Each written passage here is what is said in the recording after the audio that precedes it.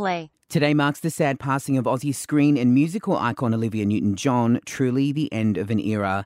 Olivia's passing comes on the same day as the anniversary of the release of her iconic film Xanadu, a marker of excellence in her illustrious career.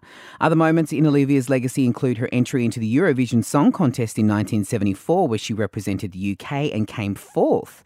Her breakout role was in Greece, but a little-known fact is that she almost didn't take the role, revealing she wasn't sure if she could play a high school student when in real life she was 28 years old. Speaking of Greece, she once revealed she had to be literally sewn into those black pants she wore as bad gal Sandy. Why, you ask? Well, the zipper broke and they had no other choice but to stitch her into them. Olivia started her career early, forming a girl group with her classmates called Soul 4, and finally she came from a colourful family. Her dad was an MI5 officer, her brother became a doctor, and her grandfather won the Nobel Peace Prize. She's truly left behind an incredible legacy. Veiled Dame Olivia Newton-John.